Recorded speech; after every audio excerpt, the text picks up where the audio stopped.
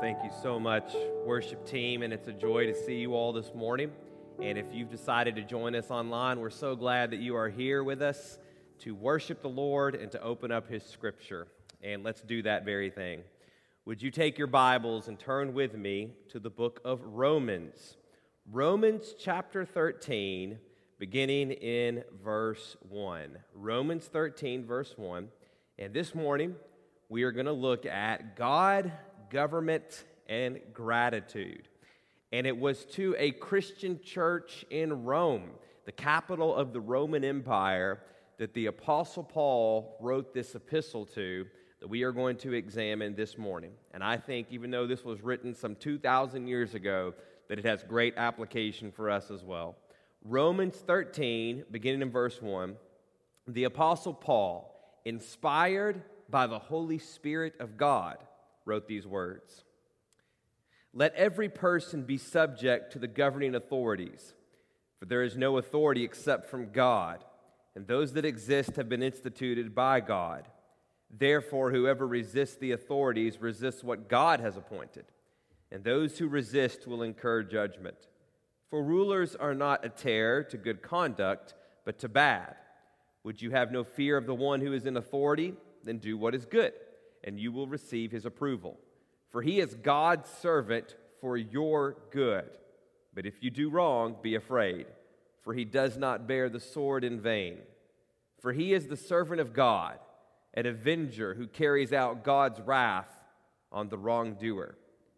Therefore, one must be in subjection, not only to avoid God's wrath, but also for the sake of conscience. For because of this, you also pay taxes. For the authorities are ministers of God, attending to this very thing. Pay to all what is owed to them. Taxes to whom taxes are owed. Revenue to whom revenue is owed. Respect to whom respect is owed. Honor to whom honor is owed. Let's pray as we go to the Scriptures this morning. Father God, we thank you for moving in history. That some 2,000 years ago in Rome, there were believers in Jesus Christ. And by the power of your Spirit, this letter was sent to them. But that it speaks to all Christians in all ages, in all places, to help us navigate how we are to live in this world, that we can best glorify Jesus Christ. And we pray that is our aim this morning, that because we have encountered your words, and because you have saved our souls, that we are so grateful and thankful for you moving in our lives, that is our end goal, to glorify Jesus in all that we do. And it is in his name that we pray. Amen. I don't know if you noticed, but there was an election that occurred last week. Now, living next to Ohio, we have the unique privilege of being bombarded by political ad after political ad after political ad because our TV stations and radio stations are so similar. But I hate to tell you this, they're not really after us.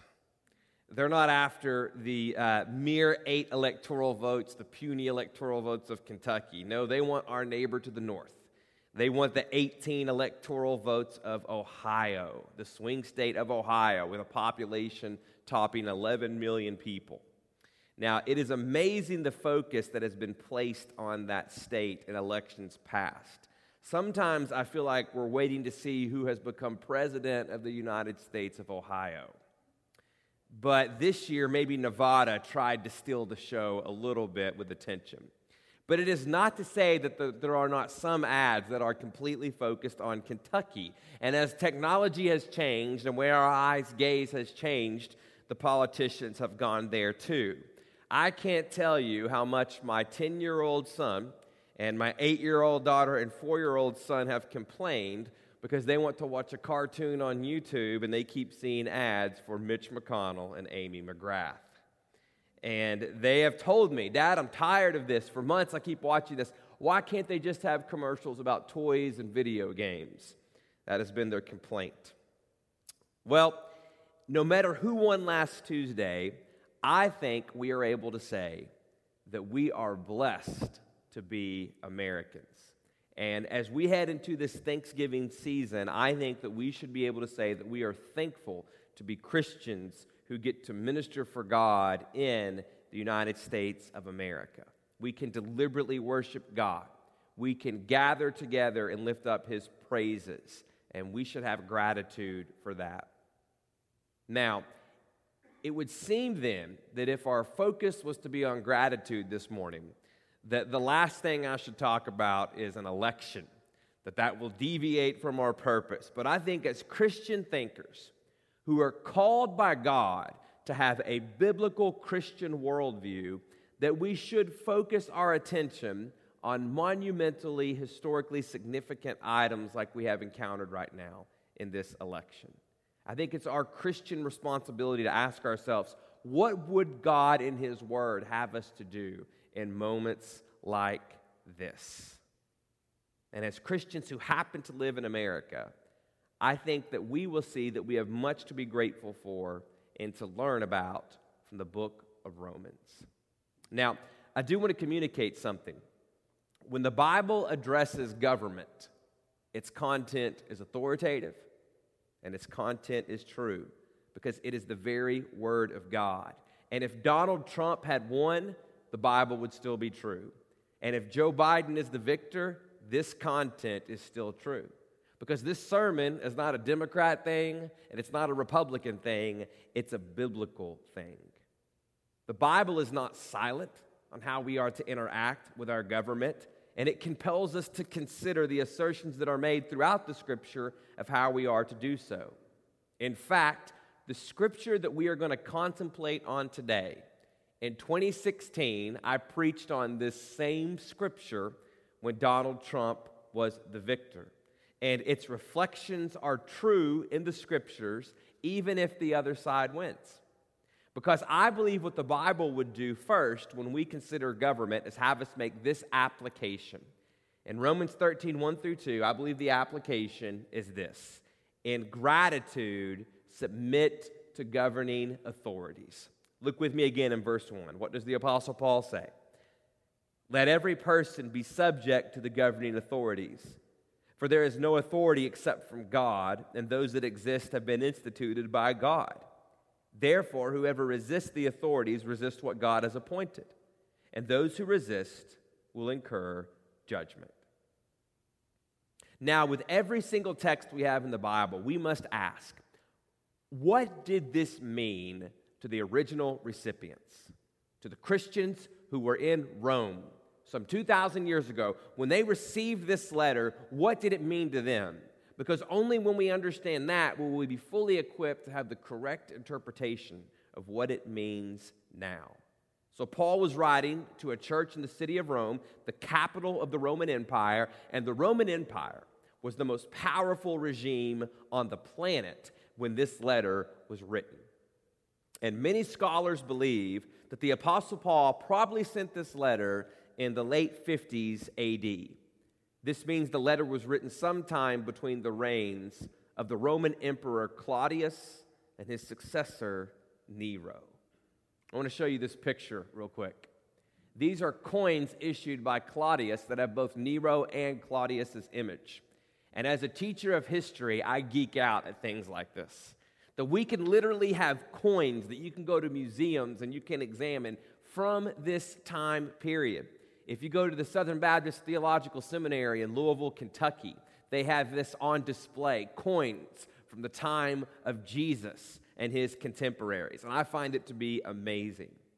So who were these two figures, Claudius and Nero? That when Romans was written and when the recipients read this, when they thought about the governing authorities, these are the guys that they would be thinking of. Claudius was a power-seeking ruler conquering parts of modern-day Britain and other realms. He worshipped the false gods of Rome, and the Roman Empire funded the worship of these false gods. Claudius was not very tolerant of other religions proselytizing and may have even expelled Jewish Christians from Rome during his tenure. Claudius's successor, Nero, was his great-nephew, and Nero was a madman who eventually persecuted Christians. These were leaders committed to false gods, which is remarkable because it's leaders like these. This is the contemporary context where the Apostle Paul says to the government, there must be respect and submission. There is a point we must stress when we see this historical setting. Romans 13 is not about obeying an ideal, perfect government. Romans 13 is about how Christians are to respond to legitimate, established governments. Not perfect governments, not even good governments that follow the true God, but established states, legitimate countries. Now, we live in a country where people can literally make a living on the radio, podcasting, and on the news, and on television, constantly, harshly, consistently attacking those in government office. It is common to bash, to insult, to harass those in leadership. People who are typically normal and rational can become enraged at the mention of a differing political opinion. And we have the freedom of speech. That is their right to do so. But if we embrace a Christian worldview, I think Romans 13 will bring to us the conclusion that we are to show a ton of respect and grace with our government. What I mean is that we do not have to agree with the political opinions and actions of our leaders to show them respect. We can fully communicate it when we are drastically opposed to the policies and opinions of our political leaders. But we can do so with respect. If Christians in Rome could do that under Caesar's, then surely the United States of America, Christians that are found living with the liberties we enjoy in this country, can do the same. So what does it mean to submit? Because that's what Romans 1 through 2 clearly calls us to do. I think it means that we are to show respect to our government. We are to hope for our government's good. We are to serve our government. We are to follow the laws that do not violate God's laws. Now, why should we submit to our government regardless to who wins any election? Look again in Romans 13:1.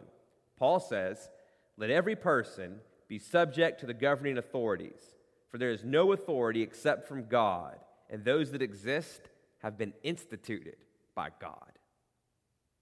God in His wisdom determines the course of this world, in His providence, though it is mysterious. That was true for George W. Bush. That was true for Obama. That was true for Trump. And now it seems Biden. And Paul stresses that providence, not just for our country, but for the nations of this world throughout time. Now let's break that down, because that could be very clearly bent and misunderstood. And we must resist that. I do not think Paul is saying that means all authority is necessarily good. I do not think that's what the Apostle Paul is saying. I think he's saying be careful to respect authority because God is in control. But the Lord can take bad individuals, bad governments, bad leaders, bad choices, and bring ultimate good out of it. We see this in the Scriptures. In Acts 4, verse 24, the early Christian church was reflecting on this truth. In Acts 4, verse 24, we read this. When they heard this, they raised their voices together in prayer to God. "Sovereign Lord," they said, "you made the heavens and the earth and the sea and everything in them. You spoke by the Holy Spirit through the mouth of your servant, our father David. Why do the nations rage and the peoples plot in vain? The kings of the earth rise up and the rulers band together against the Lord, against His anointed one."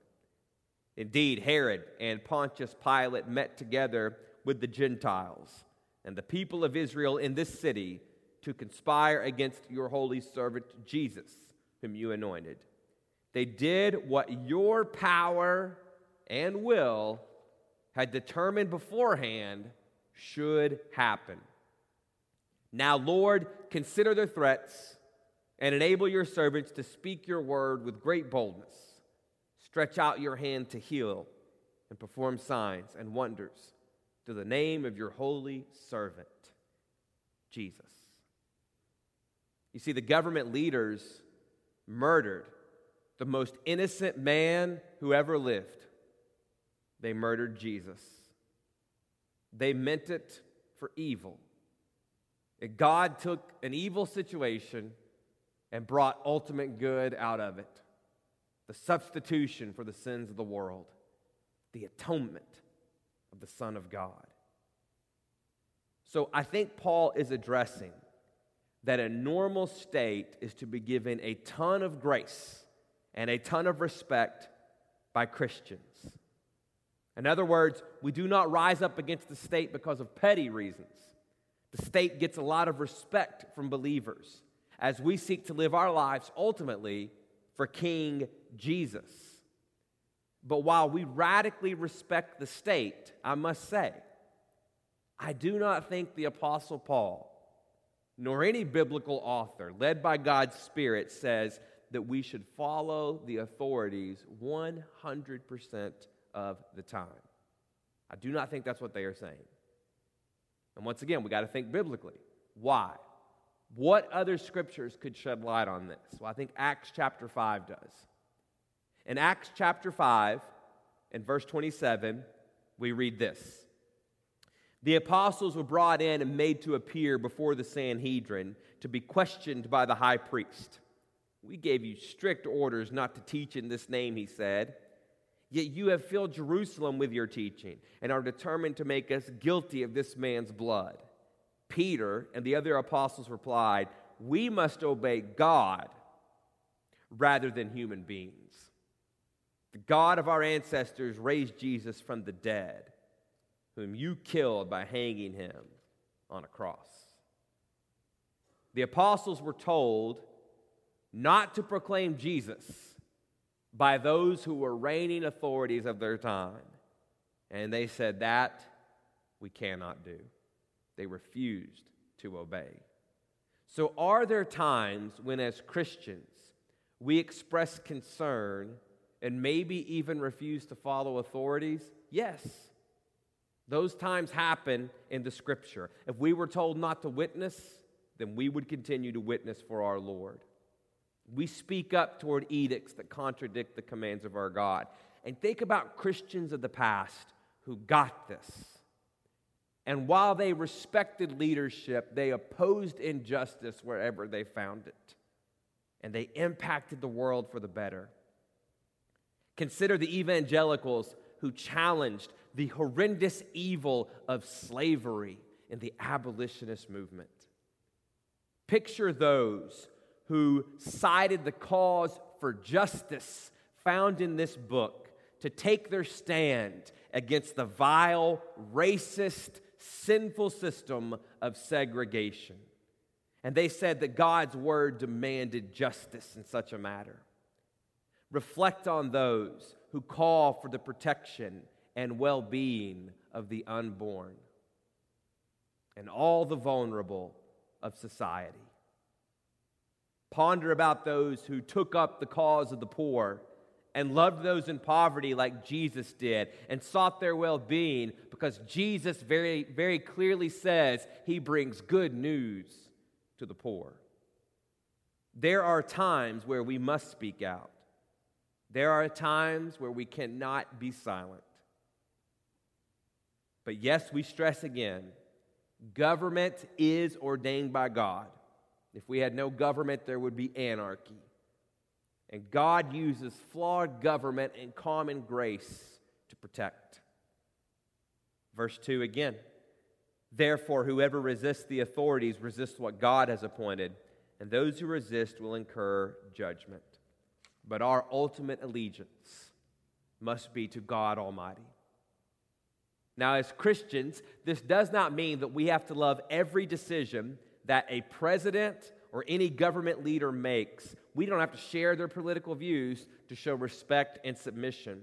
Historically and rightfully, Christians disagreed with the false worship of the Roman gods that Claudius and Nero would have used the government to promote. But still, they knew in the totality of the Scripture and with this letter that they were to submit to such authorities. We will have leaders we disagree with, but armed with a Christian worldview, we will respect their office and we will pray for their good. And I believe this is an application of our text. An application of Romans 13 is this: pray for government leaders to pursue justice. Look with me again in verse 3. For rulers are not a terror to good conduct, but to bad. Would you have no fear of the one who is in authority? Then do what is good, and you will receive his approval. For he is God's servant for your good. But if you do wrong, be afraid, for he does not bear the sword in vain. For he is the servant of God, an avenger who carries out God's wrath on the wrongdoer. Now, once again, do I think the Apostle Paul is saying that we will always have the luxury of getting to be in a just government, a good government? No. But I do think he's saying that in a normal state, in a typical country, the government will strive to punish wrongdoers. It would be hard for any government to survive if this wasn't their aim. In other words, the state has legitimate power to use force against evildoers. Now, we need to pray for our leaders to use their power correctly, knowing that all of our leaders are flawed human beings, but also humbly acknowledging we are all flawed human beings. We need to pray for their pursuit of justice, pray to use force in a way that is righteous. We need to pray that our leaders recognize God has given them their position to serve the good of their people. Is that not what we see in verse 4? For he is God's servant for your good. We need to pray that our leaders recognize that their office is not to exalt themselves, but to take care of the people they serve. They should pursue justice in ways that are fair. Our government should be critical of the systems that we have created, that we can admit when the system is unjust to certain groups, and that our government needs to be open to reform as time goes on to try to always do it better. Constantly acknowledging we're flawed, we're sinners, they're sinners, we're going to mess up. But we can reflect and we can think about ways to do it better in the future. And I think to do so, we need to make this application as well. We must display respect for the temporary work of our government. Look with me again in verse 5. Therefore, one must be in subjection, not only to avoid God's wrath, but also for the sake of conscience. For because of this you also pay taxes, for the authorities are ministers of God, attending to this very thing. Pay to all what is owed to them, taxes to whom taxes are owed, revenue to whom revenue is owed, respect to whom respect is owed, honor to whom honor is owed. Now, I want you to finish a phrase for me. Are you ready? You guys can do it at home. You may look like you're talking to yourself if someone's in the other room, but that's okay. But you guys that are here, you ready? Finish this phrase for me. No taxation without... You all passed your history test for today. I'm very proud of you as a history teacher. Very good. We are taught at a very early age to despise taxes. It is in the revolutionary mentality that is in our DNA as Americans, as the posterity of those who took their stand against Britain. Now, don't get me wrong. As an American in a republic, you have every right to vote for people that you think will use taxes justly. You have a right to point out when the government taxes wrongly or incorrectly, as long as you do so respectfully. But I think Romans 13 is as much about our attitude as it is about our actions. Our government leaders do deserve the right to tax. And that can be hard coming from a revolutionary stance, but look at verse 6. For because of this you also pay taxes, for the authorities are ministers of God. Now, they may deserve taxes, they deserve respect and honor, but they do not deserve for you to agree with all of their actions. They may not necessarily deserve your vote, but they deserve our respect because they are legitimate authorities. Now, in Paul's time, when this letter was written, Christians would have been paying taxes to an empire that literally used their tax money to propagate the agenda of Rome, to build up the religion of Rome. And if Christians in that environment could pay taxes in that hostile environment, then surely we can, where we get such a voice in our government today. Jesus Christ himself had to address this issue. In Mark 12, verse 13, Jesus addressed this issue of taxes. Mark 12, verse 13 says this. Later, they sent some of the Pharisees and Herodians to Jesus to catch him in his words.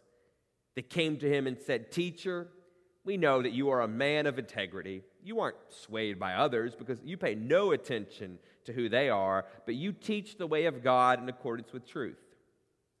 Is it right to pay the imperial tax to Caesar or not? Should we pay or shouldn't we?"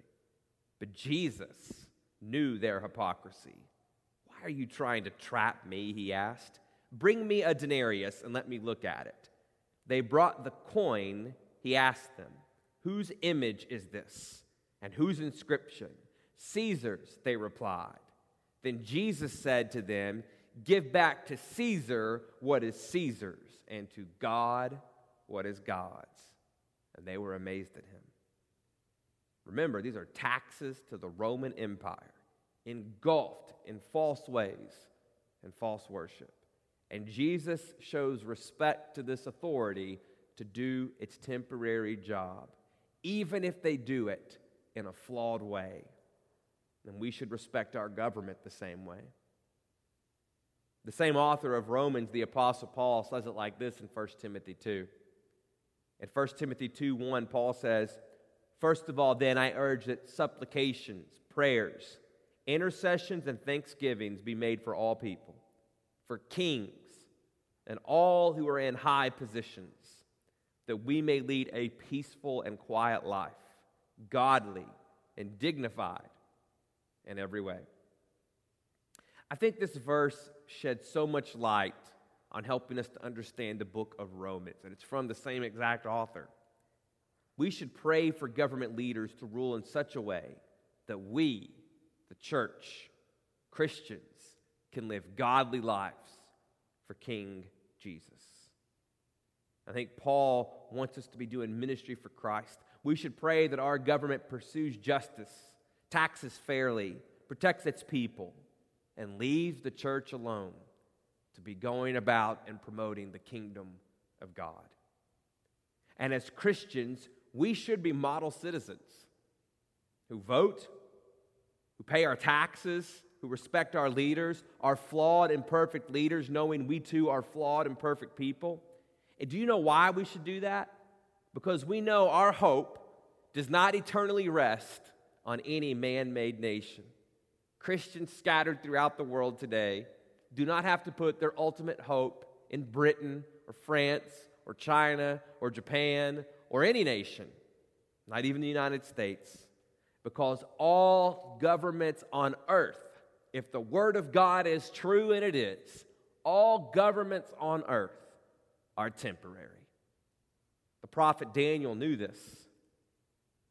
The prophet Daniel saw this. In Daniel 7, verse 13, this is what Daniel says. "In my vision at night I looked, and there before me was one like a son of man, coming with the clouds of heaven. He approached the Ancient of Days and was led into his presence. He was given authority, glory, and sovereign power. All peoples, nations, and men of every language worshipped him. His dominion is an everlasting dominion that will not pass away, and his kingdom is one that will never be destroyed." Sometimes I think we can take for granted all of this. When Daniel wrote this centuries before Jesus was even born, he made a prediction. One day, there will be this Son of Man, and people from all the nations will worship him. Well, what do we see right now happening in the world? Why did we gather here today?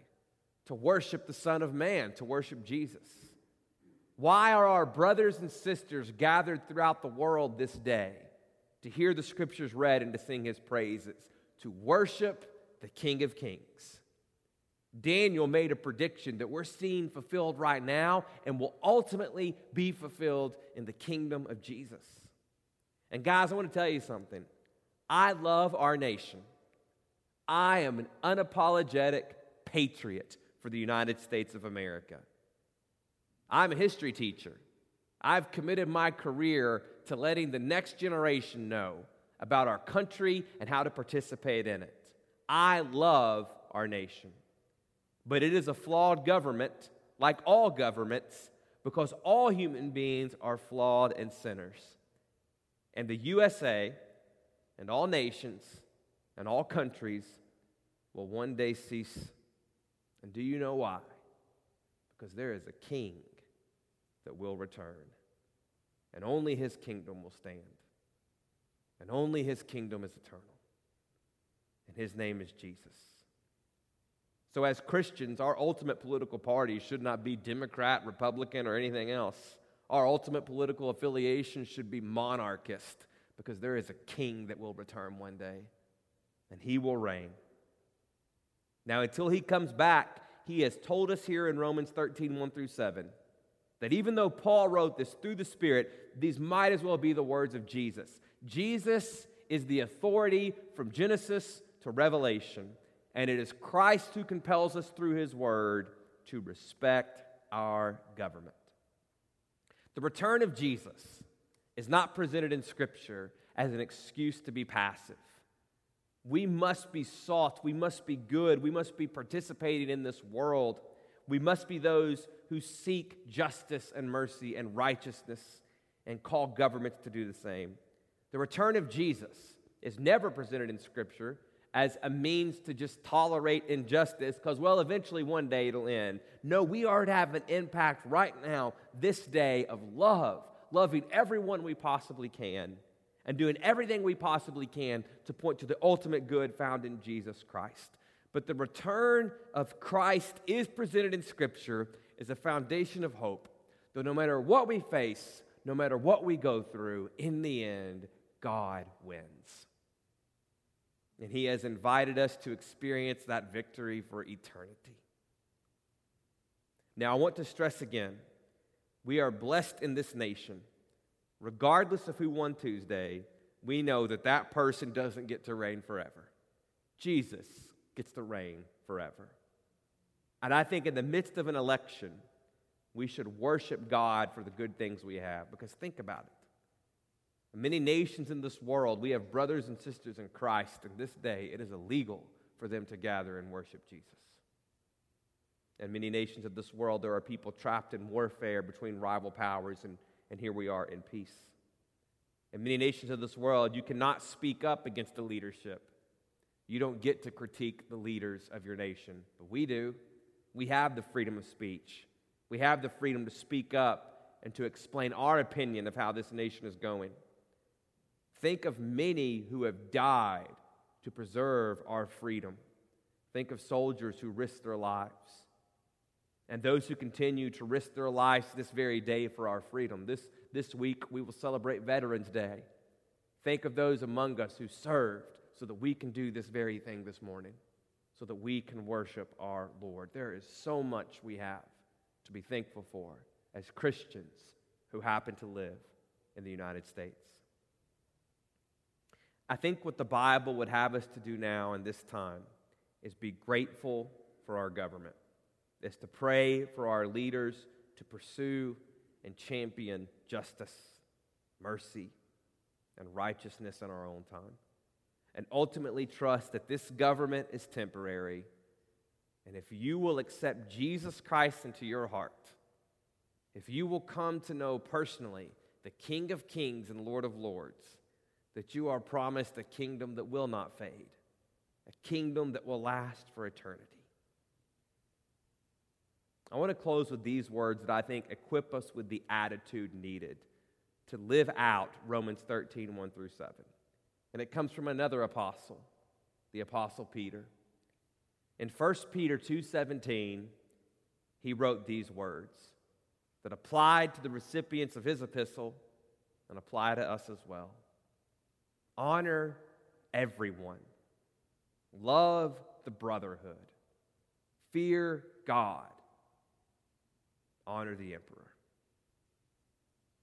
Let's pray.